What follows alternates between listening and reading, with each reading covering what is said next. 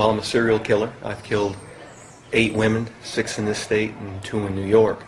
I'm not a big serial killer, by the way. Eight people, that's nothing. I mean, there's a lot of other guys you can go see. I saw this woman walking along the road with a stroller. I pulled off the side of the road. She came into the driveway, walked up the driveway. I was behind the house.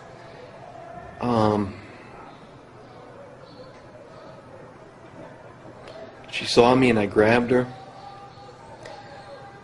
I told her that if she didn't do what I wanted, that I would smash the baby's head against the wall of the house. Where I think that's important is I've always said that I never understood why the women never really resisted me. I'm not a big, strong guy. Nobody ever seemed to fight. And I've always attributed to it that I must say something like that, similar to the other victims. I raped her, strangled her. I left her for dead. The only reason she's not dead is has nothing to do with me. So, when I attacked her, I don't believe I was in control. I don't think I could have stopped. Reason I say that is because there's a very clear point to me after she was dead when I was feeling, well, I didn't really feel anything. I mean, I knew what was going on, and I saw what was going on, but it was more like watching an old film that we used to see as kids in the high school, in elementary school. And they've been played so many times, they're all spliced, and it'd be going along and then jump. You would think that if you killed somebody, that you would have that face imprinted in your mind, and that you wouldn't be able to get it out of your mind. I don't have that. I never had that. The only face that I can see is what was in the newspapers a few days later when they were missing, like the high school pictures, anybody know where this girl is type thing.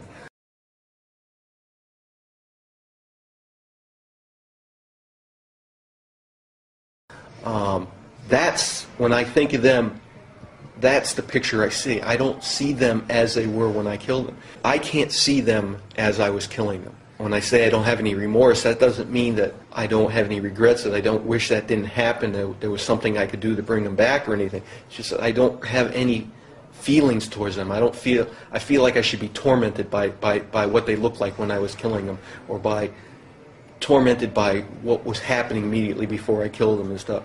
And none of that's there. None of that's there at all.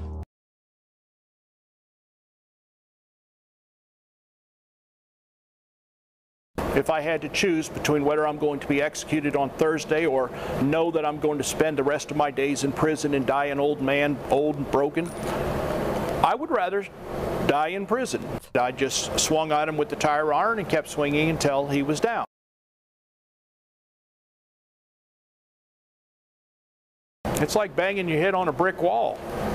It really is. The thing is, nobody wants to listen. I never talked to the police. I never gave a statement. I regret that now. I wish I would have been more like so many of these guys who do get arrested and they just don't shut up.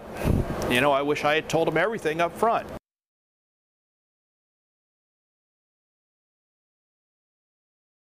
Maybe one of the benefits of me talking to you today is that you'll see that maybe not everything is true that you've heard about me. Well, am I pure evil? Am I the face of terror sitting here in front of you? Or am I able to talk to you man to man?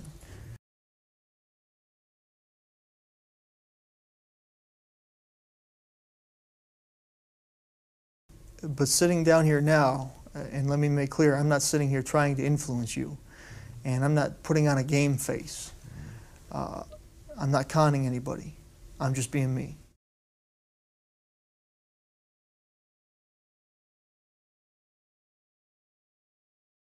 So I got to ask you, how are you feeling this morning? A little numb. I mean, I don't know how you would expect someone to feel. I mean, if they told you tomorrow you're dying, how would you feel? It's not something, we all die, but it's knowing your exact date and time, that's hard to deal with. Mm-hmm. But I'm at peace with myself. I mean, as far as It's my release. My punishment's over. I've been here 28 years now. I'm tired. So. You've been here 28 years. I've been locked up 28 years, since December 9th, 1987. So I'm a little tired. And in confinement. And explain what that's like. Imagine spending 28 years in this room. There's no way to describe it. It's exceptionally difficult. I've had a lot of support. A lot of people loved me and cared about me. A lot of support outside. That's made it a little easier. But still, it's very difficult to spend 28 years in a room like this. A lot of thinking? You have to be able to look in the mirror and like yourself. Do you like yourself? Yeah. I'm comfortable with myself. There's a lot of things in my past, I wish I could change, but I'm at peace with myself. The state's about to kill me, and they think they're getting justice, and I'm like, well, they're not getting justice. They're just going to kill somebody else. I was like, they killed me 28 years ago when they locked me up. Now they're just releasing me. So you're saying you didn't murder these women? No. You didn't murder Natalie Hawley? No. Stephanie Collins? No. Terry Lynn Matthews? No. I didn't know them. I'd never seen them. Never met them. I met them through photographs, through crime scene photos, through newspaper articles. I've gotten to know them fairly well through newspaper articles and crime scene photos, police reports. So 10 juries convicted you, though? Yes. 10 juries heard the same evidence repeatedly over and over and over. Nothing changed. Evidence linking you to the murders? Yes, people's testimony and the physical evidence. What physical evidence actually linked me? There's hair and fibers, right? Hair and fibers that Mike Malone prepared. Not from me. So I've been hearing you talk for the last 20 minutes, and you're going over the case, you're going over the evidence, and talking about it being flawed and tainted and planted. So is Florida basically killing an innocent man? Yes. For the murder of Stephanie Collins, Natalie Hawley, and Terry Lynn Matthews, and they're about to execute me for Terry Lynn Matthews' murder, they execute someone who absolutely did not commit that murder. So you're innocent? There was another man confessed to it. So you're innocent? Absolutely innocent of the murder. I had nothing to do with it. Are you going to have anything final to say right before the injection? No, that's my release. They're not going to get no justice out of that. They won't. If anything, they'll leave angry. They'll say, well, that was too easy. There was nothing there. Is it going to change anything for them? When they wake up the day after, is anything going to be different? Now I'm not going to be there. Where's their focus of their anger now? They're still going to be without their child. They're still going to be numb. You know, maybe it won't happen today. Maybe it'll happen a week or 6 weeks, or maybe something will happen a year down the road or whatever, that they'll say, well, wow, maybe something will change. They'll say, well, maybe I want to look at the evidence. Mm-hmm. It might be too late for me, but they owe it to their child. I would if it was my child. They owe their child that much. Are you going to be looking at them right before you're executed? Well, if they're in the window, I probably will. Eye to eye? You're going to look at all of them? Well, I don't know. It depends if I can see them or not. But you plan to? Oh, if I can see them, yes. And will you say anything? I don't know if I'll say anything, because I don't know if it would do any good. You know? What would you say to them? I encourage you to examine the evidence. Hire an independent, someone that you trust, someone you feel comfortable with, and go through it. Is that what you're going to say? That's what I would say. That's all I can say. I didn't do it. You're not going to believe me, fine. Then there's no point in me saying that. But don't take my word for it. Don't take the police. Do an independent analysis. Let them do it. Did they tell you what time the execution takes place? Well, I think it's scheduled for 6 p.m.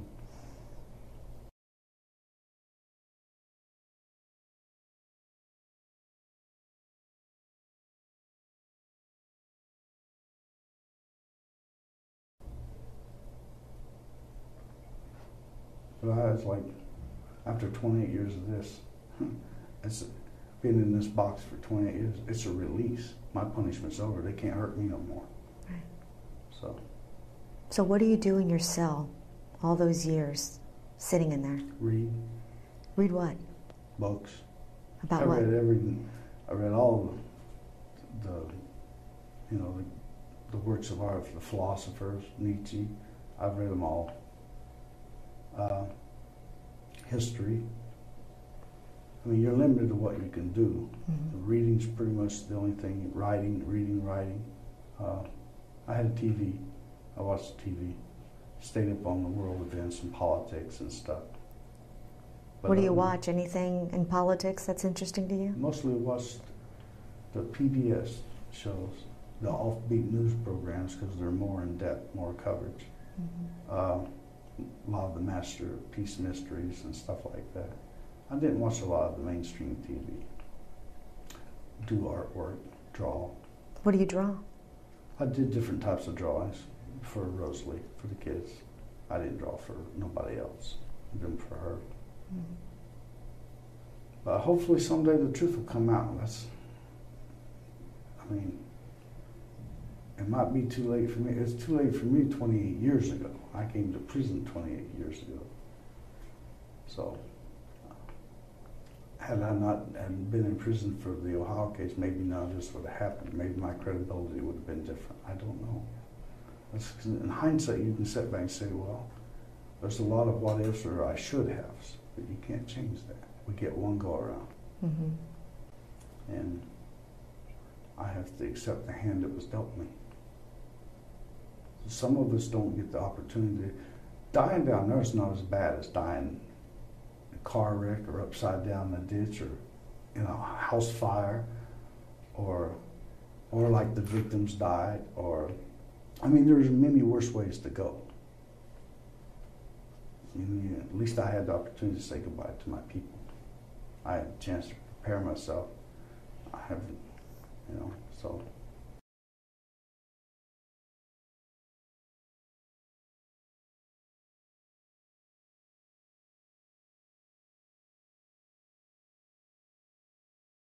Do you know how many people you murdered? Yeah, but I'd rather not mention it. By my count, it's 22 people. Is that the same number that you have? That's approximately it. I wished I could go back and change things, but there's no way I can do it, so I'll try to make the best of it. If I had some way to make amends to them, I would try to do that. Being locked up in here on death row with an execution date a week away, I can't really do a whole lot for them.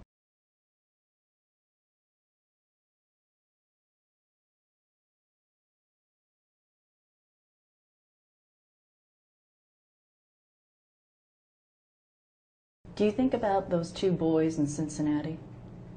No, I don't really think about them. I can't go back and think about the cases, individually.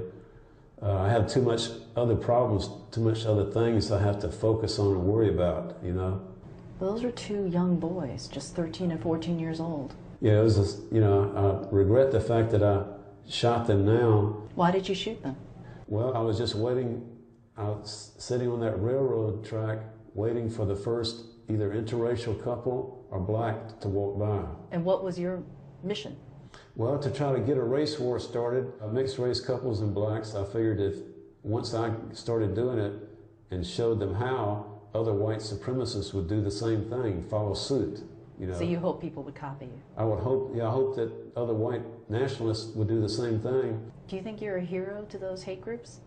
Well, that's what they tell me, I just felt like I was at war, and It was the survival of the white race was at stake, stuff like that, you know. Do you feel that way now? No, not at all. No, I can see now I was wrong. It's wrong. Violence is wrong at any time, you know. Do you feel that way because you got caught? No, not at all, no. As a matter of fact, it took me many, many years to change. I actually thought, as misguided as I was doing the will of God. You know, I thought I was actually doing right. This is what God wanted me to do. But the police were pursuing.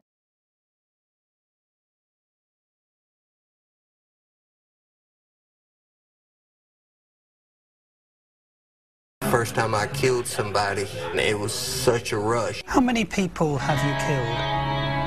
Lord, I don't know. I don't know. 10? Yeah, 20? probably. 30? It's up there. 50? But see, I'm not Billy the Kid making notches on my holster, so I know it's been a lot.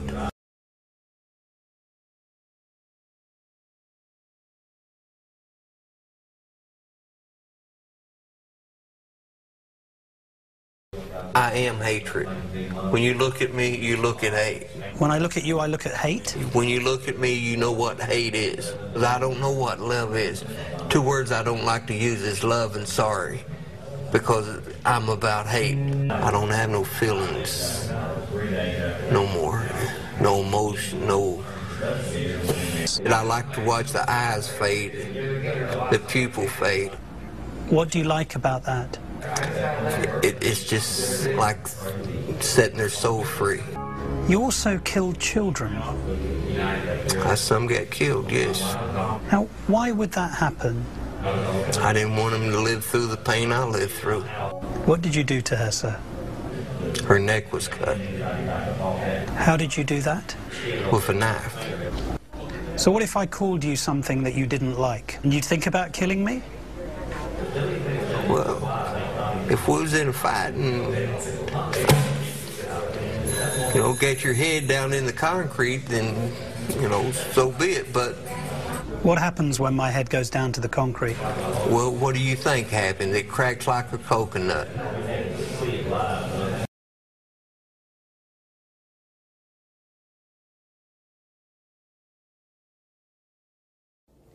Why do you want to be executed? I have to be. Because I will kill again. No, I would do it again. I've been molesting kids nonstop since I was 13 years old, over half my life. Anything happened, I can guarantee I'd do it again, and sooner or later I would kill another child. I've done it before, and at the time I liked it.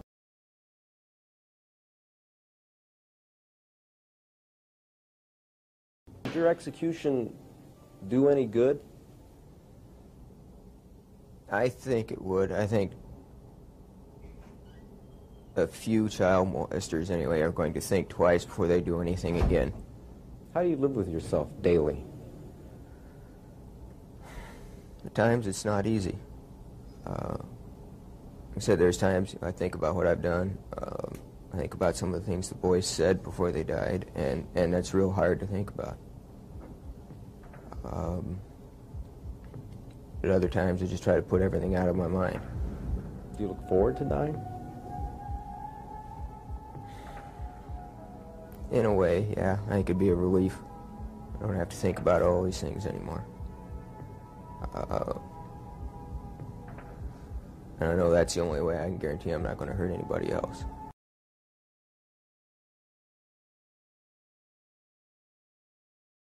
Total, isolation from everybody that I had been with for almost 6 years. The first week I was here was the worst week. The last 10 years was just like that.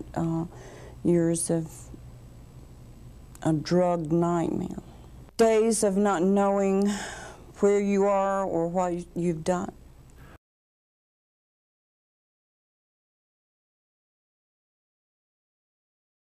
Living in prison every day is a struggle, even at its best. And I know that without him and his strength that has sustained me, I couldn't have made it even thus far. I'm sorry for the hurt that I've caused so many people. Today, if it were possible, I wish that I could take every bit of hurt on myself.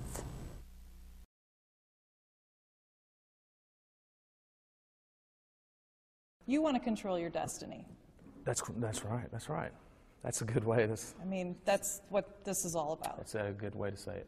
You got two types of people. You got people that lead and people that follow. And I just decided I wasn't going to be a follower. How many people have you killed? I mean, what is it that you want to come clean about? I have several homicides that I personally have dealings with, and there's been other people that was involved, but I'll never reveal their names ever because it has nothing to do. This is me. This is my end, my life. I'm writing this story. When this all first started, I was in the Ohio penitentiary. I'd come to a decision in the Ohio prison that I was serving 26 to life there, and I can't conceive that amount of time. The information that I have and the things that I know and the things that I've been a part of could get me to where I wanted to be probably a lot quicker, because I'd rather be, to be honest with you, I'd rather be deceased, dead, than to spend my life in prison and watch my family drop off one by one. And when I die in the end of an old man from being in prison, no one left to mourn me when I'm dead. Well, let me ask you, John, how does it make it easier to kill someone? Because you vision everything, you look at everything other than your family as just one and the same. That's right. Basically an object. Right. Does that make it easier? I would have to say it would.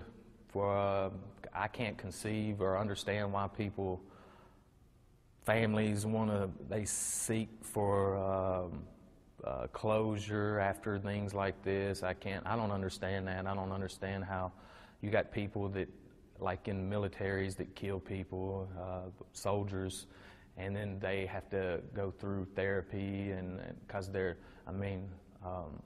I can't understand what it is that people, I can't figure it out why they feel bad. Why they feel that way. So what is it that you want to happen next? I know that you basically want to control your destiny and you want people to listen. And where do you go next? I mean, what happens? But I'm still see the end for me.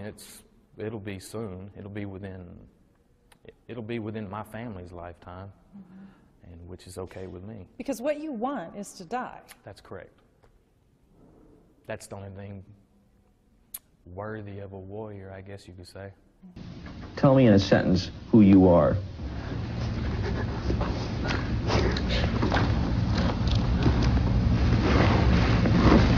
Nobody.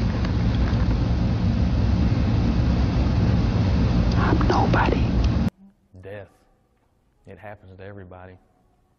I don't fear dying. The only thing that I even worry about is the emotions that my family might feel. When you die, where do you think you'll go? Do you think death will be better?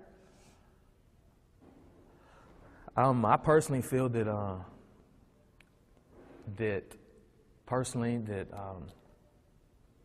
if there is a God, if there is a devil. But you're not much in answering my direct questions. A lot was made that you're a devil worshiper. Do you worship the devil? Have you ever studied Satanism? I personally don't care either way, because I refuse to worship anything that's not tangible or made themselves known to me, or I feel like it's a conspiracy, you know what I'm saying? And so I'll never bow down to anything or anybody.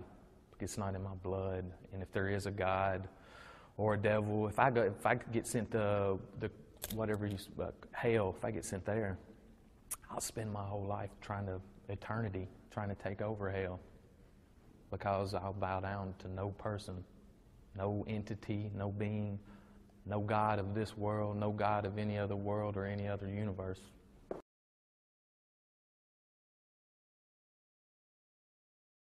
kill 13 people? It would be improper for me to comment on my LA convictions and on my pending case here in San Francisco. Why? Because of my appeals. Are you appealing these because you say you're innocent? You didn't kill 13 people? That is correct. You didn't kill 13 people. Again, it would be improper for me to comment in any regard to that question. You have now entered a very rare group of people in this country. You're in the ranks of Charlie Manson, Ted Bundy. You claim you didn't commit these murders, but you're right in there now as far as everybody else is concerned. Serial killers do on a small scale what governments do on a large one. They are a product of the times, and these are bloodthirsty times. Even psychopaths have emotions if you dig deep enough. But then again, maybe they don't. Do you have emotions, Richard? No comment. Tell me what kind of emotions you got going through you right now.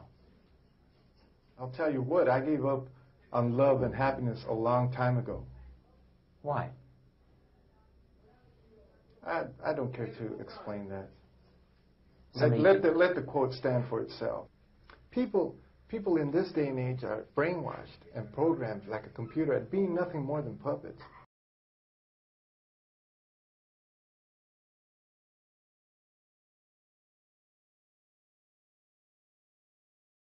This nation, this country is founded in violence. Violent delights tend to have violent ends. Madness is something rare in individuals, but in groups, people, and ages, it is a rule. Killing is killing, whether done for duty, profit, or fun. Men murdered themselves into this democracy. You're good at reading your script, Richard, but you're not much at answering my direct questions. A lot was made that you're a devil worshiper. Do you worship the devil? Have you ever studied Satanism? There are different sects of Satanism. Have you just yes or no? Have you studied Satanism? Yes, I have. Are you a worshiper of the devil? No comment. Come on, Richard. I can tell you a little bit about Satanism. Well, I'm interested in hearing what you got to say then. It is undefiled wisdom instead of hypocritical self-deceit. It is power without charity. A Satanist admits to being evil. Do you admit to being evil, Richard? We are all evil in some form or another. Are we not? I'm asking you the questions, my friend. Yes, I am evil. Not 100%, but I am evil. Evil has always existed. The perfect world most people seek shall never come to pass. And it's going to get worse.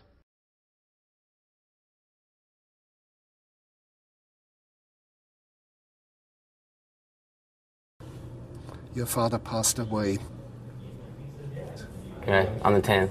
My dad died 13 days ago. 13 days ago. Yeah, on June 10th. But you will die, or you are scheduled for executions in only 8 days. Yes, sir. How are you doing? I'm a Christian, so I believe that paradise awaits one way or the other. So I tell people all the time, I'm either going home or home.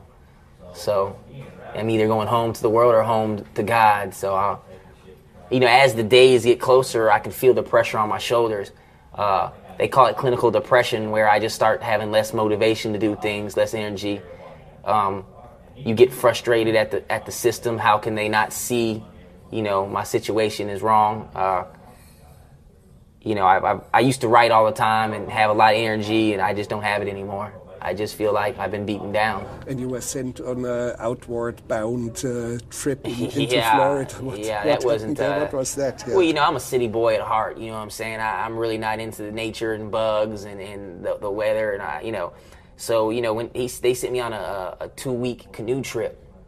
Which sounds wonderful for me, but yeah, I like to canoe, but it wasn't the canoeing that was bad. It was in the Everglades. I mean, we're seeing alligators everywhere. Now my question is, and I didn't even realize that until I got here, what happened if I would have fell out and got eaten by an alligator? Who would have been responsible? Did my parents sign some type of waiver? Because there was alligators everywhere. Well, a young man of 13, you better watch out and handle the alligators well, yes. Yeah. But what happened then? You didn't I think it was on the 3rd or 4th day. We would canoe until like nighttime and pull in. I guess they had certain designations marked. And sometimes we'd pull in like at midnight, there's bugs. You could reach out and grab a handful of bugs. And then they want us to cook dinner. And, you know, I'm like, man, I can't. And one of the things of the program was to teach you immediate, you know, every action there's a reaction. So immediate consequences to your decision.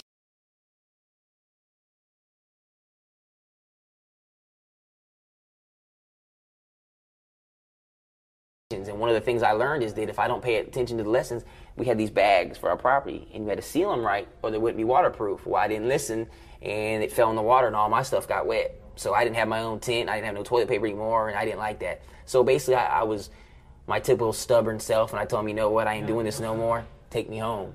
But you were not attacked by alligators? No, we were attacked by monkeys, though. By monkeys? What Absolutely. happened? Monkeys were jumping from one side to the trees on the other side we were at, and trying to come over there.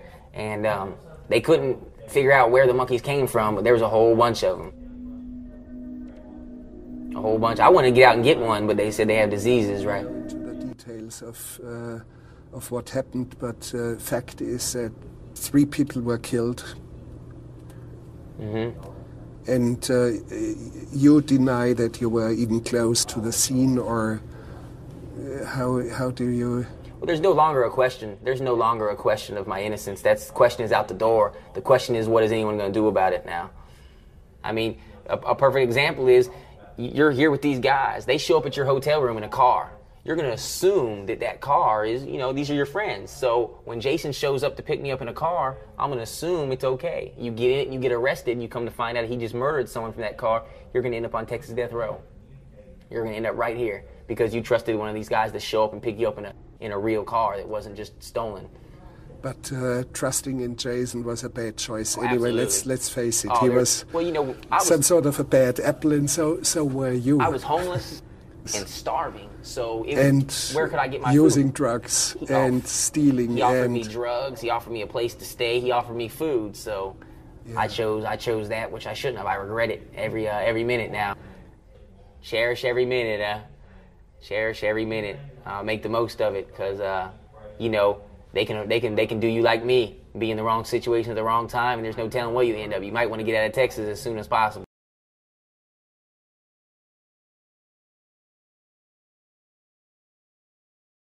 You've got me annoyed with you now. Yeah. That's the truth. How mad are you? Not bad.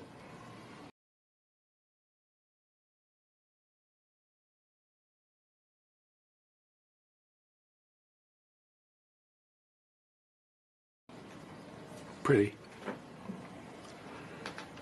I feel a little flushed. So that means that I've reached a point in my life that I'm a little annoyed. What would you like to do? Doesn't matter.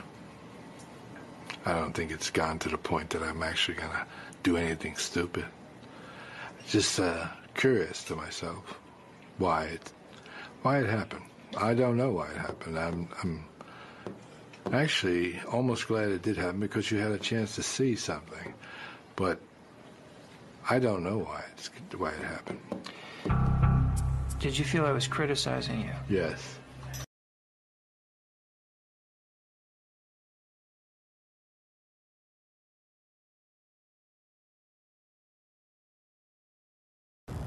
All I'm asking you to do, if you can find in your heart, Mr. Avenue, is to give me a second chance at life. How is the person you are now different from the person you were when you got on death row 21 years ago?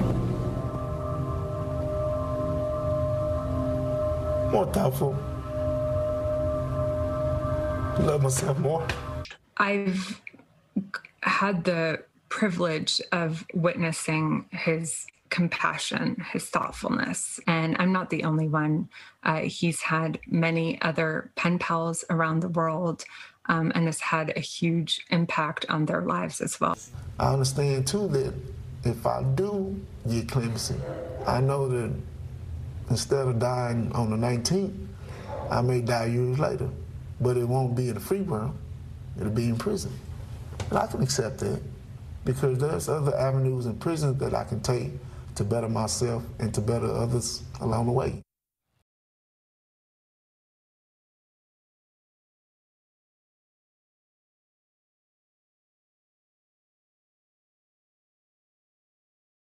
And?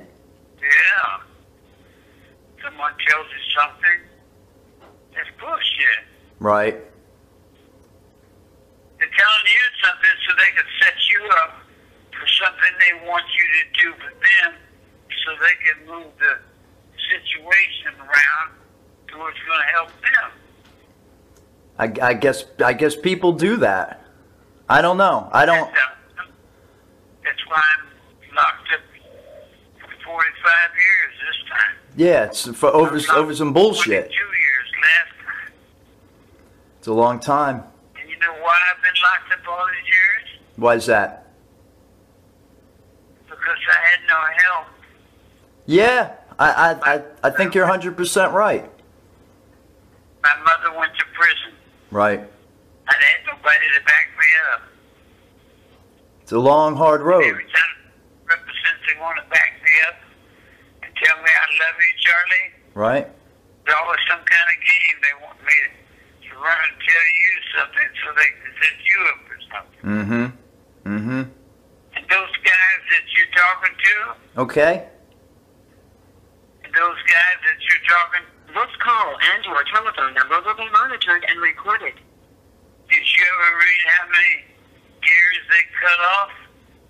Who's that?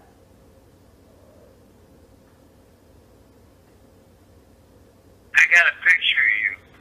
I know, I sent you quite a few.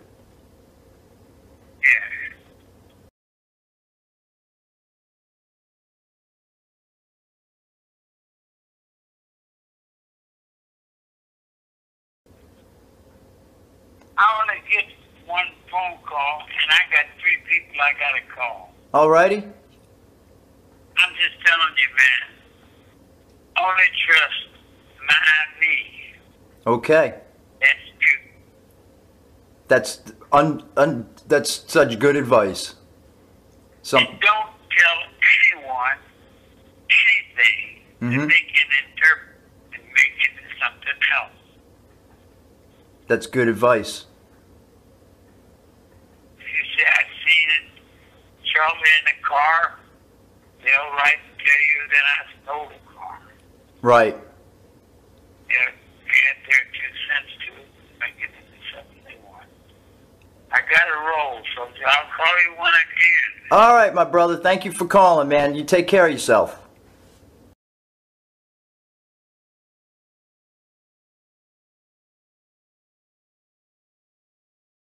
The clowning was relaxation for me. I enjoyed entertaining kids.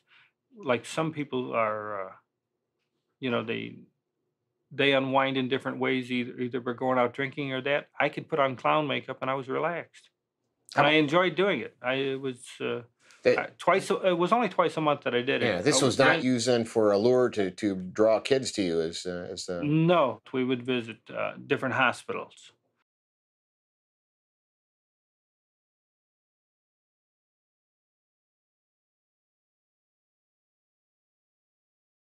And entertain the children there. And we didn't entertain them with handcuffs or anything like that. All we used was balloon animals and small toys and stuff like that. But we also did parades. And in the summertime, like on 4th of July, I used to be in 4 parades in one day. I've always told people when I got into clown makeup, I regressed into childhood. It was fun being a clown because you could be yourself or just let yourself go and act a fool. You could be slapstick and funny and have a good time. That's why I always enjoyed clowning. Clowning has taken a bad name because of what they've used in my case.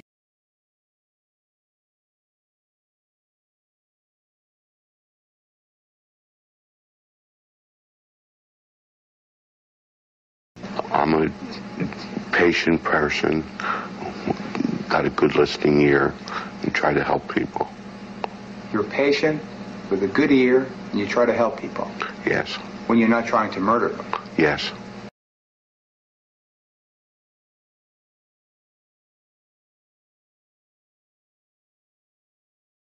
When Callenger's reign of terror ended, 3 were dead, including his 14-year-old son. You murdered your own son? Yes, I did. Why did you do that? He was a sacrifice. I was to murder 3 million people on planet Earth. And he was a sacrifice to see if I could murder one of my own. At the end of murdering all the people on earth, I was going to murder my own family and then take my own life and become God. What do you think of the death penalty? I'm opposed to it. The state has no right to take your life, but you can murder other people? I don't think anyone has a right to take a life. Except you? When I'm under hallucination, I do. These voices from God, these hallucinations, do you still experience them? Yes, I do. Often? Often. Do you ever feel violent? Yes, I do. What do you feel like doing? Killing people. You still feel like killing people? Yes. Describe the feeling that you get when you feel like killing people. Well, last March 11th, I was hallucinating, and I took a razor blade and I cut a man's throat. Here in the hospital? Here in the hospital. Do you think you'd murder me, Joe? Yes. That's gruesome, Joe. That's horrible. Yes, it is. And you don't blame me if I say I hope you never get out of this place. I hope I never do either.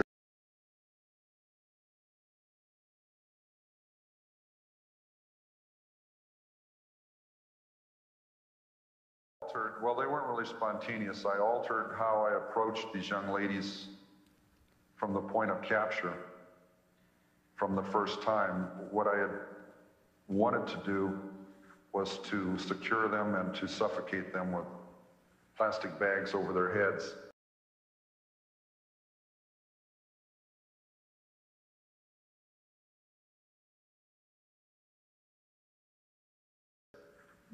I had some completely unrealistic perspective that that was quick, that they would lose consciousness rapidly. But the first young lady that was in the back seat, it was Mary Ann Pesh. I finally secured her. She argued a lot. She was dialoguing, trying to change up control of the situation. She had already decided I was in control. I was trying to gain control. I was convinced she was in control of it. So for about 20 minutes we were arguing back and forth over what was going to happen, and I was trying to keep it away from what was intended, which was murder. And I decided at that time I wasn't going to tell anyone I was going to rape them. I didn't say that at the time, but I left that wide open as the avenue that it's going to be a sexual release. And that got them very distressed, and it was obvious to me that if I was going to pursue what I was doing, that distress had to stop. So I went into a, unfortunately, more effective behavior of letting them help me. I let more of my personality come out, and I was suicidal, very disturbed, grasping out at someone. I had abducted them, and I wasn't going to let them out of the car because I was tired of people walking away from me. So some of that was very true, but I manipulated that to allow them to help me to the point of resolving their behavior until we got to a place where they could be killed. And that is, I have the biggest problem with that on a guilt basis, because obviously that entailed unusual trust between the captor or the perpetrator and the victim of the crime. At one point, in fact, on the fourth victim of the crime, Miss Shaw, she actually got back into the trunk under her own power. I had a cast on my left arm, it was broken, and I walked her back to the trunk of the car where I told her I was going to keep her undercover so that I could get her to my home where we could talk. But I didn't want neighbors seeing her coming to the house or leaving the house. And I made that sound realistic to her. So she didn't want to get in the trunk, but was willing to.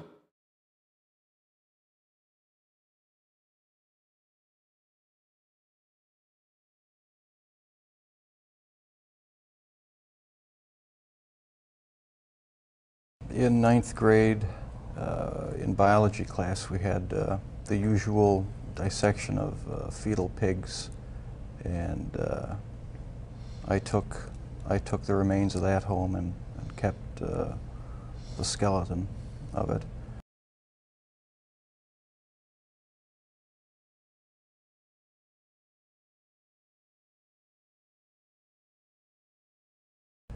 And I just started branching out, dogs, cats, I suppose it could have turned into a normal hobby like taxidermy. And all I know is that I wanted to see what the insides of these animals looked like. There may have been some violence involved, some underlying subconscious feelings of violence. It was a compulsion, became a compulsion. What would you do with the dead animals, Jeff? Take them back in the woods, skin them sometimes, slit them all the way open, look at the organs, feel them. Can you describe what you were thinking? It was just mystifying to me how the insides of the animal looked. There was a sort of general excitement for me. I don't know why. It was exciting to see. And I acted on my fantasies, and that's where everything went wrong. Did you ever tell yourself, I have to stop this? I must stop doing this? Yes. When it was going on? After the second time, it seemed like the compulsion to do it was too strong, and I didn't even try to stop it after that. But before the second time, things had been building up gradually. Going to bookstores, going to the bars, the gay bars, bath clubs. When that wasn't enough, buying sleeping pills and using it on various guys in the bath clubs. It just escalated slowly but surely. And after the second time, which was not planned, it was out of control. It felt like it was out of control. Were you relieved to be arrested? Part of me was, and part of me wasn't. Explain. I don't know. It's like I don't believe I have a split personality, but you know the feeling where you're sort of glad about something, but on the other hand you're not. That's how it was. It was a relief not to have to keep such a gigantic secret that I had kept for so many years. And once I saw that I had no choice but to face it, I decided to face it head on and make a full confession. So I am glad that the secrets are gone. I just get angry with other people who think that they have a right to somehow try to blame my parents for what happened. That's not right at all. No one has the right to do that because they're totally innocent. They had no knowledge of it. And that angers me.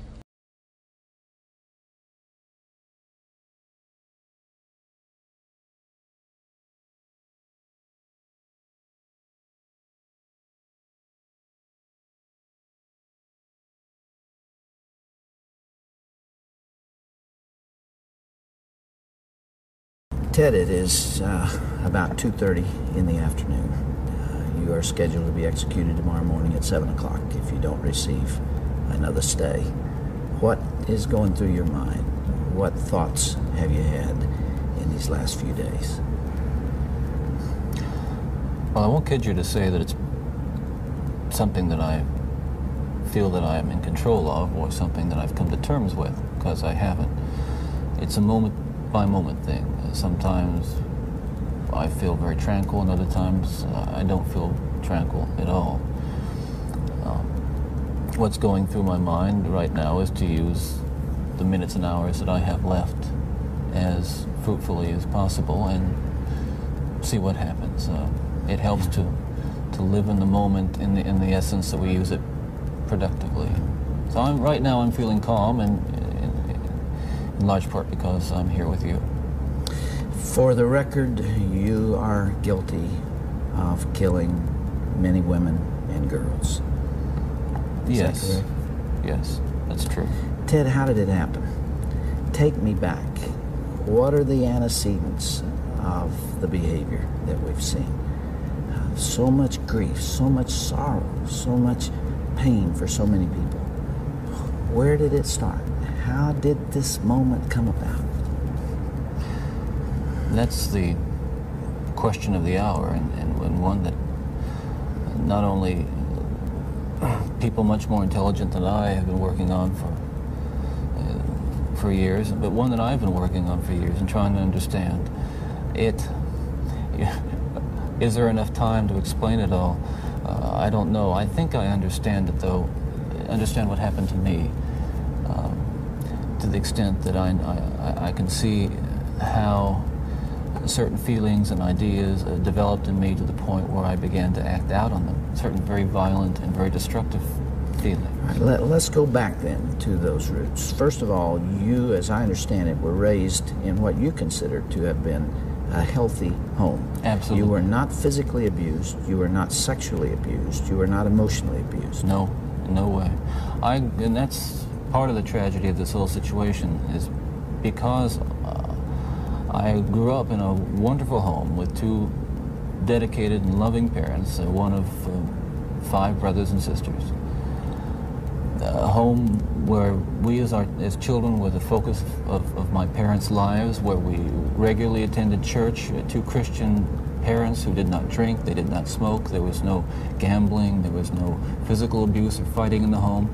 I'm not saying this was Leave It to Beaver. It wasn't a perfect home. Well, no, I don't know that such a home exists, but it was a fine, solid Christian home, and nobody, I hope no one will try to take the easy way out and to try to blame or otherwise accuse my family of contributing to this, because I know, and I'm trying to tell you as honestly as I know what happened, and I think this is a message I want to get across.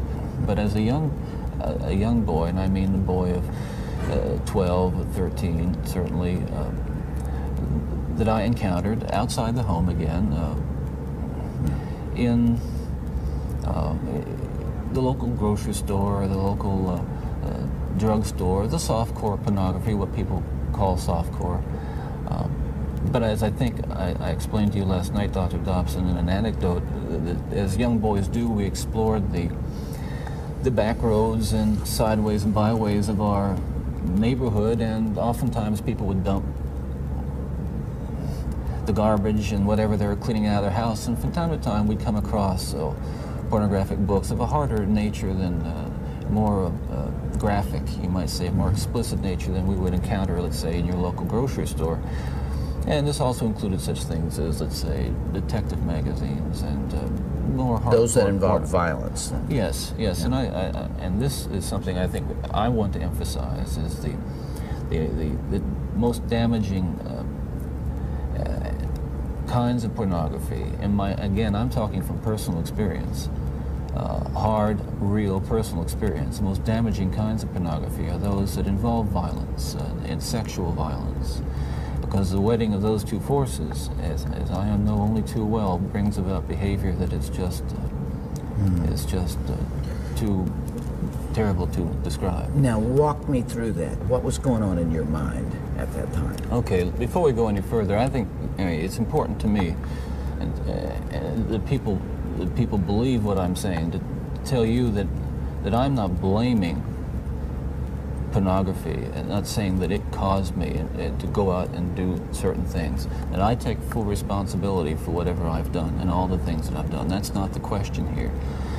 The question and the issue is how this kind of literature contributed and helped mold and shape the kinds of violent behavior. It fueled your fantasies, didn't it? Well, in the beginning, it fuels this kind of thought process. Then, at a certain time, it's instrumental in what I would say crystallizing it, making it into something which is almost like a separate entity inside. And at that point, you're at the verge, or I was at the verge of acting out on these kinds of thoughts. Now, I really want to understand that. You had gone about as far as you could go in your own fantasy life with printed material, and you made or printed and video or film or film, photos, magazines, what have you. Yeah. And then there was the urge to take that little step or big step over to a physical event. And it happens it happened in stages, gradually. It doesn't necessarily, not to me at least, happen overnight. My experience with, I'd say, pornography generally, but with pornography that deals on a violent level with the sexuality, is that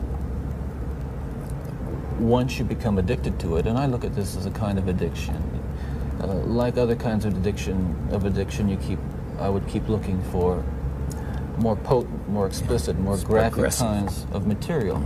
Like an addiction, you keep craving something which is harder, something which gives you a greater sense of excitement, until you reach the point where the pornography only goes so far. You reach that jumping off point where you begin to wonder if maybe actually doing it will give you that which is beyond just reading about it or looking at it. How long did you stay at that point before you actually assaulted someone? Well, yeah, you see,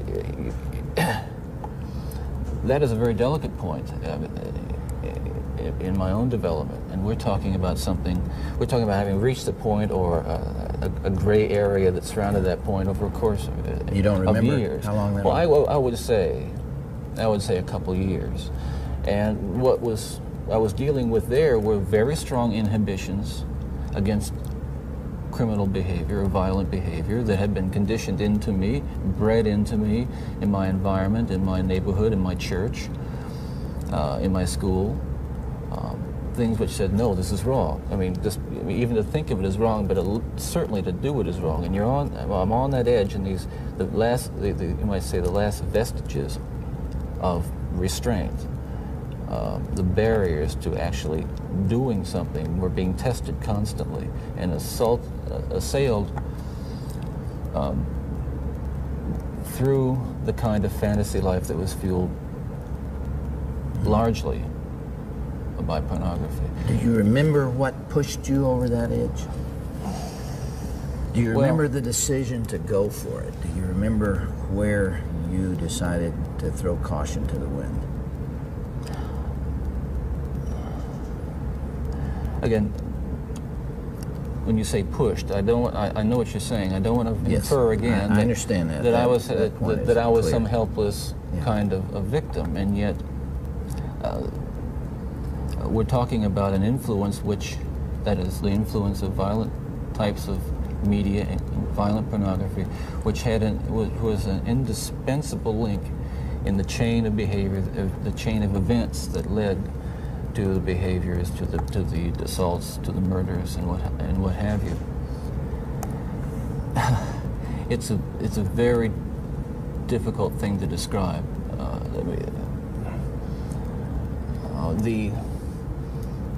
The sensation of reaching that point where I knew that it was like something had, say, snapped, that I knew that I couldn't control it anymore, that these barriers that I had learned as a child, that had been instilled in me, were not enough to hold me back with respect to seeking out and harming somebody. Would it be accurate to call that a frenzy, a sexual frenzy? Well, yes, that's one way to describe it. A compulsion, a building up of this destructive energy. Another factor here that I haven't mentioned is the use of alcohol. But I think that what alcohol did, in conjunction with, let's say, my exposure to pornography, was alcohol reduced my inhibitions. At the same time, the fantasy life that was fueled by pornography eroded them further. In the early days, you were nearly always about half drunk when you did these things. Is that right? Yes. Yes. Was that always true? I would say that was generally the case, almost without exception. All right, if I can understand it now, there's this battle going on within. There are the conventions that you've been taught. There's the right and wrong that you learned as a child. And then there is this unbridled passion fueled by your plunge into hardcore violent pornography, and those things are at war with each other. Yes. And then with the alcohol diminishing the inhibitions, you let go. Well, yes, and you can summarize it that way, and that's accurate, certainly. And it just occurred to me that some people would say that, well, I've seen that stuff and it doesn't do anything to me.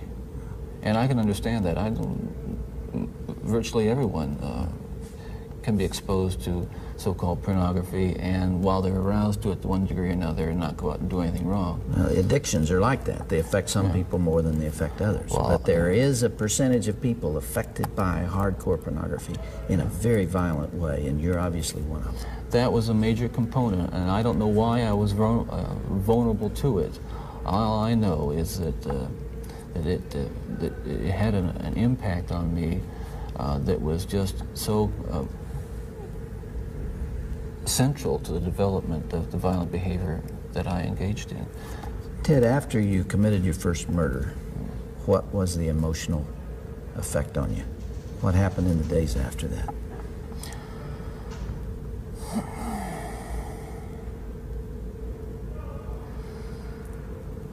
Well, again, please understand that even all these years later, it's very difficult to talk about it, and reliving it through talking about it is difficult, to say the least, but I want you to understand what happened.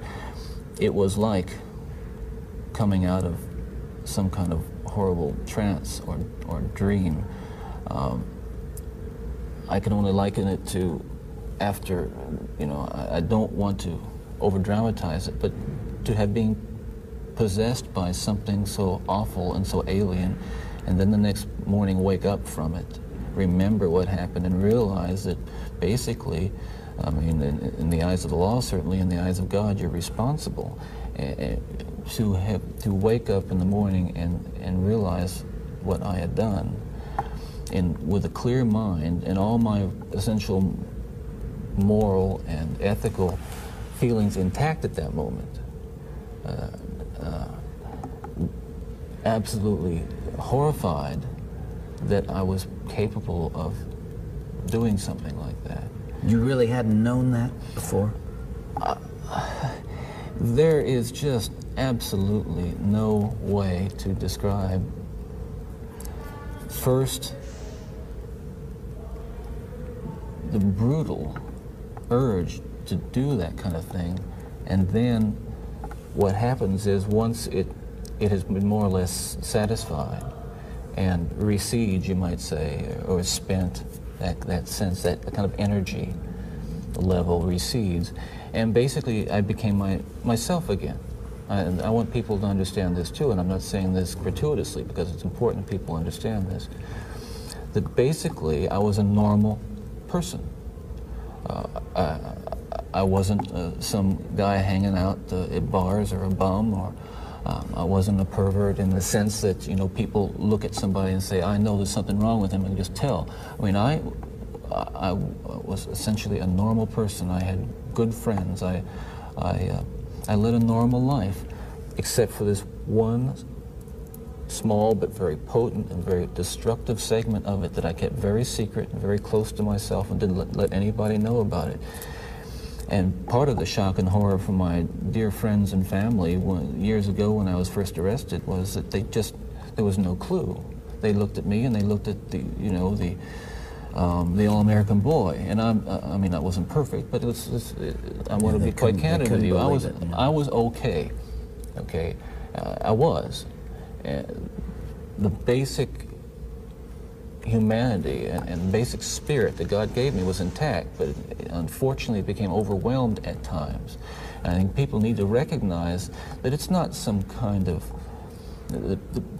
those of us who have been so much influenced by violence in the media, in particular pornographic violence, are not some kinds of inherent monsters. We are your sons and we are your husbands. And we grew up in regular families. And pornography can reach out and snatch a kid out of any house today. He snatched me out of my home. It snatched me out of my home 20, 30 years ago. And as diligent as my parents were, and they were diligent in protecting their children, and as good a Christian home as we had, and we had a wonderful Christian home, there is no protection against the kinds of influences that are loose in a society that tolerates. You feel this really deeply, don't you? Ted, outside these walls right now, there are several hundred reporters that wanted to talk to you. Yeah. And you asked me to come here from California because you had something you wanted to say. This hour that we have together is not just an interview with a man who's scheduled to die tomorrow morning. I am here and you're here because of this message that you're talking about right here. You really feel that hardcore pornography and the doorway to it, softcore pornography, is doing untold damage to other people and causing other women to be abused and killed the way you did others. Listen, I'm no social scientist, and I haven't done a survey. I mean, I don't pretend that I know what John Q. Citizen thinks about this. But I've lived in prison for a long time now. And I've met a lot of men who were motivated to commit violence just like me. And without exception, every one of them was deeply involved in pornography, without question, without exception, deeply influenced and consumed by an addiction to pornography. There's no question about it. The FBI's own study on serial homicide shows that the most common interest among serial killers is pornography. Yeah, that's true. And it's real. It's true. Ted, what would your life have been like without that influence?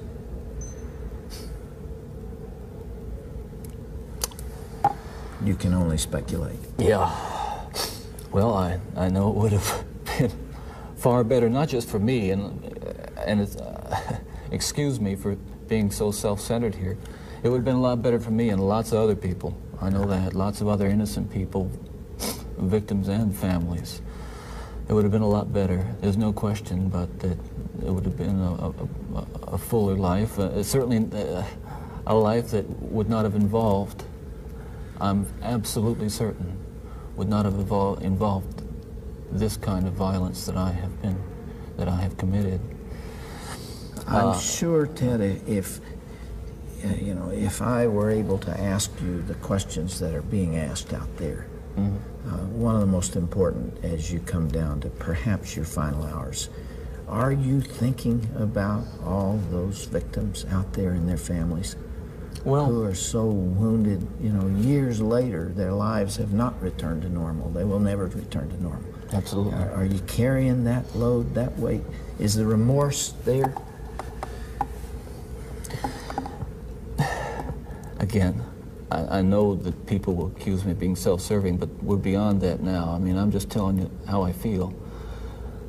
But through God's help, I have been able to come to the point where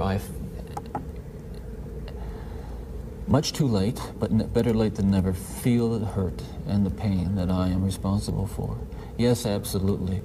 In the past few days, myself and a number of investigators have been talking about unsolved cases, murders that I was involved in. And it's hard to talk about all these years later because it revives in me all those terrible feelings and those thoughts that I have steadfastly and diligently dealt with, and I think successfully, with the love of God. And yet it's reopened that, and I felt the pain and I felt the horror again of all that.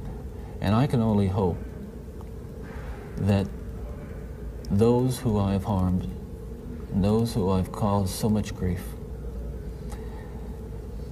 even if they don't believe my expression of sorrow and remorse will believe what I'm saying now, that there is loose in their towns and their communities people like me today whose dangerous impulses are being fueled day in and day out by violence in the media in its various forms, particularly sexualized violence. And what scares me, and let's come into the present now, because what I'm talking about happened 20, 30 years ago, that is, in my formative stages. And what scares and appalls me, Dr. Dobson, is when I see what's on cable TV, some of the movies, I mean, some of the violence in the movies that come into homes today with stuff that they wouldn't show in X-rated adult theaters 30 years ago. This stuff... The slasher movies that you're talking about. That stuff is, I'm telling you, from personal experience, the most, that is graphic violence on screen, particularly as it gets into the home to children who may be unattended or unaware that they may be a Ted Bundy who has that vulnerability to that predisposition to be influenced by that kind of behavior, by that kind of movie, that kind of violence. There are kids sitting out there switching the TV dial around and come upon these movies late at night, or I don't know when they're on, but they're on and any kid can watch them. It's scary when I think what would have happened to me if I had seen. I mean, scary enough. I mean, that I just ran into stuff outside the home, but to know that children are watching that kind of thing today, or can pick up their phone and dial away for it or send away for it. Can you help me understand this desensitization process that took place? What was going on in your mind? Well, by desensitization, I describe it in specific terms is that each time I'd harm someone, each time I'd kill someone, there'd be an enormous amount, especially at first, enormous amount of horror, guilt, remorse afterwards. But then that impulse to do it again would come back even stronger. Now, believe me, I didn't... the unique thing about how this worked, Dr. Dobson, is that I still felt in my regular life the full range of guilt and remorse about other things, regret and... but you had this compartmentalized... This compartmentalized, very well-focused, very sharply focused area where it was like a black hole. It was like a, like a crack, and everything that fell into that crack just disappeared. Does that make sense? Yeah, it does. One of the final murders that you committed, of course, was apparently little Kimberly Leach, 12 years of age. I think the public outcry is greater there because an innocent child was taken from a playground.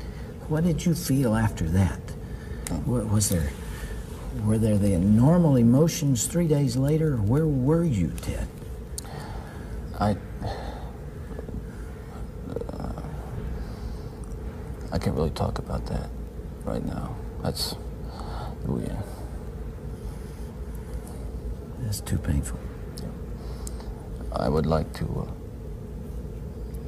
be able to convey to you what that experience is like, but I can't. I won't be able to talk about that. Okay.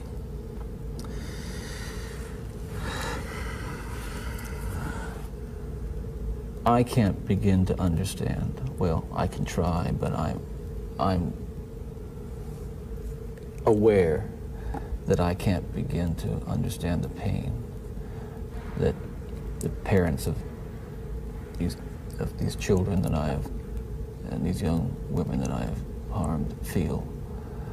And I can't restore really much to them, if anything. And I won't pretend to, and I don't even expect them to forgive me, and I'm not asking for it. That kind of forgiveness is of God, and if they have it, they have it. If they don't, well, maybe they'll find it someday. Do you deserve the punishment the state has inflicted upon you? That's a very good question. And I'll answer it very honestly. I don't want to die. I'm not going to kid you. I'll kid you not.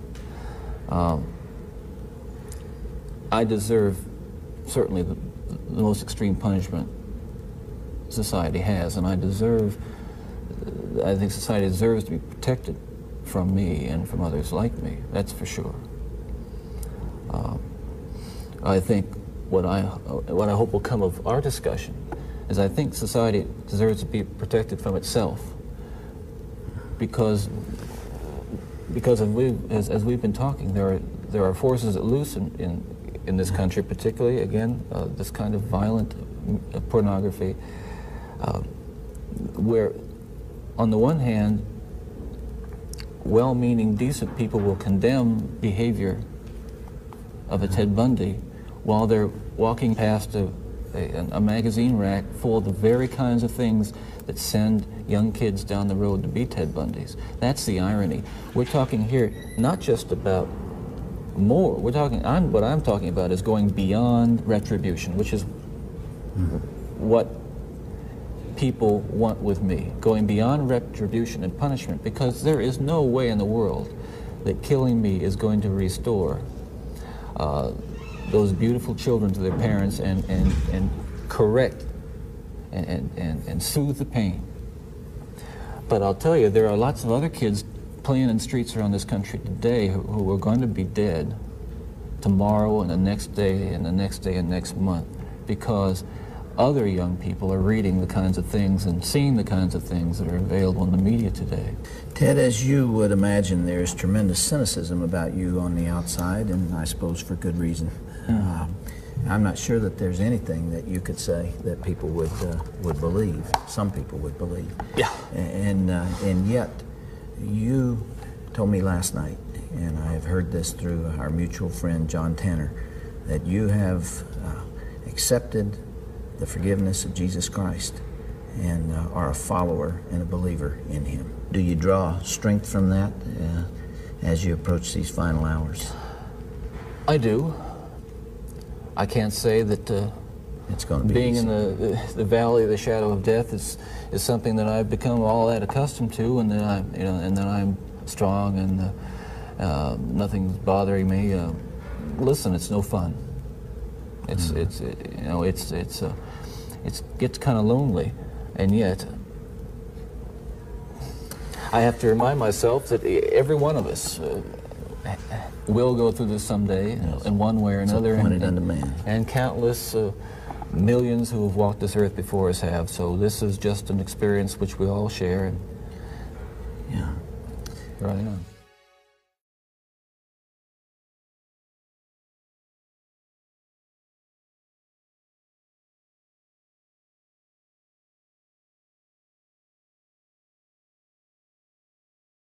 And I'm telling you because the cops let me keep killing them, Nick, get it? Not everybody is killing 7 people.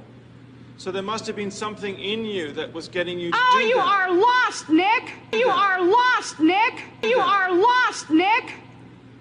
So I was a hitchhiking hooker. You're an inhumane bunch of fucking living bastards and bitches. And you're gonna get your asses nuked in the end. And pretty soon it's coming. 2019, a rock's supposed to hit you anyhow. You're all gonna get nuked. You don't take fucking human life like this and just sabotage and rip it apart like Jesus on the cross and say thanks a lot for all the fucking money I made off of you. And not care about a human being and the truth being told. Now I know what Jesus was going through. They've been trying to tell the truth, and I keep getting it stepped on. Concerned about if I was raped, I'm not giving you book and movie info. I'm giving you info for investigations and stuff, and that's it.